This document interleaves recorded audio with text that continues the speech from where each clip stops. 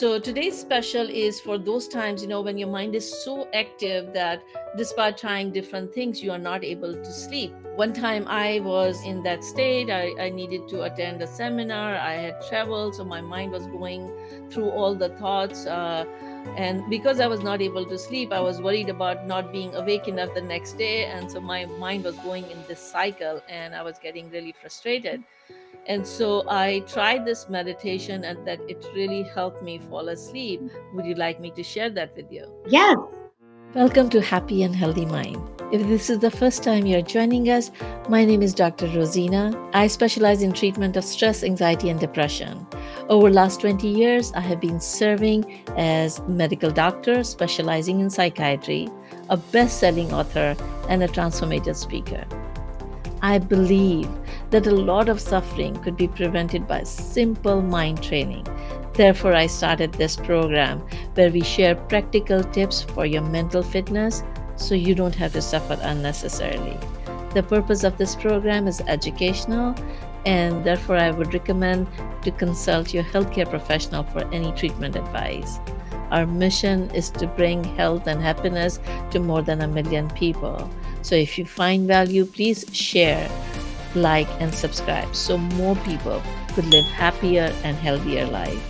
Basically, what you want to do is I write my diary every morning. So I have my diary on the side, and then we have these 5 sleep hygiene tools, like the do music, you do meditation, you do muscle relaxation, you read boring self-help books, or or you write like you just said.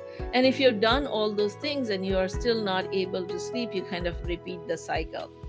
So for the days when you are having a lot of thoughts going through, you can do this meditation. You sit up, you turn on the reading light and your diary on the side, and have the pen handy, and close your eyes and imagine that you are sitting by a river, and the water is flowing and it's so serene. And on top of the water, some of those there are bubbles on the leaves that are passing. And so you see those bubbles, you don't try to catch them or hold them, you just observe them passing by, and your whole body is relaxing. And then a thought pops up in your mind. Let's say on that day when I started doing this exercise, the thought came to my mind, oh, is my daughter asleep? And so I just wrote, I opened my diary and I made these waves form, and I made bubbles on top. So in one of the bubbles, I just wrote down the name of my daughter and I let it pass. And then I again start imagine, sitting in front of the river and seeing this water flowing. And then another thought pop up. Oh, did I call that person? And so I just wrote down the name of that person in the bubble and I let it go. And then again, another thought pop up in my mind. Um, what if I'm sleepy tomorrow during the seminar? Then I would say I'll deal with it at that time. And then another thought, oh, did I make pay that bill? And so I just wrote down a PUD was the bill that I need. So I just wrote down that. So just by writing one word, I was letting those thoughts get out of my mind on the paper and let them go. And that kind of this technique tricks you to think, okay, now it is written down, now you're not going to forget, because our brain has this tendency that a thought comes in the mind, like, in the middle of the night, I have to pay this bill. Well, you can't pay this bill at that time, or you can't call this person at this time, you can't do anything about it. But then mind keeps on going over and over and over because it feels like it's going to forget.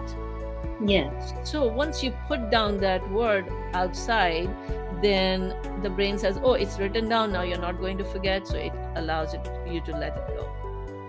And then that effect of seeing the water flowing and the bubbles flowing can relax your mind and body. And then as you're falling asleep, then you allow yourself to fall back to sleep. Sometimes, you may write few and then you may fall asleep. Sometimes you may not fall asleep after writing. That day, the first day when I did this exercise, In the morning, I saw there were 49 bubbles. Wow. And then last few bubbles, the writing was not legible because I must be like so sleepy. I just fell. So every now and then, when my mind is really active, I pull it out and I still do this exercise, and it helps a lot of my patients too. So for you guys, if you are having difficulty sleeping and your mind is too active, you can try this exercise. It's called floating bubble meditation. I'll be making another video that you can get access to.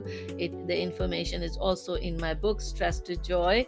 And so we keep on bringing practical tools for you so that you can live a happier and healthier life.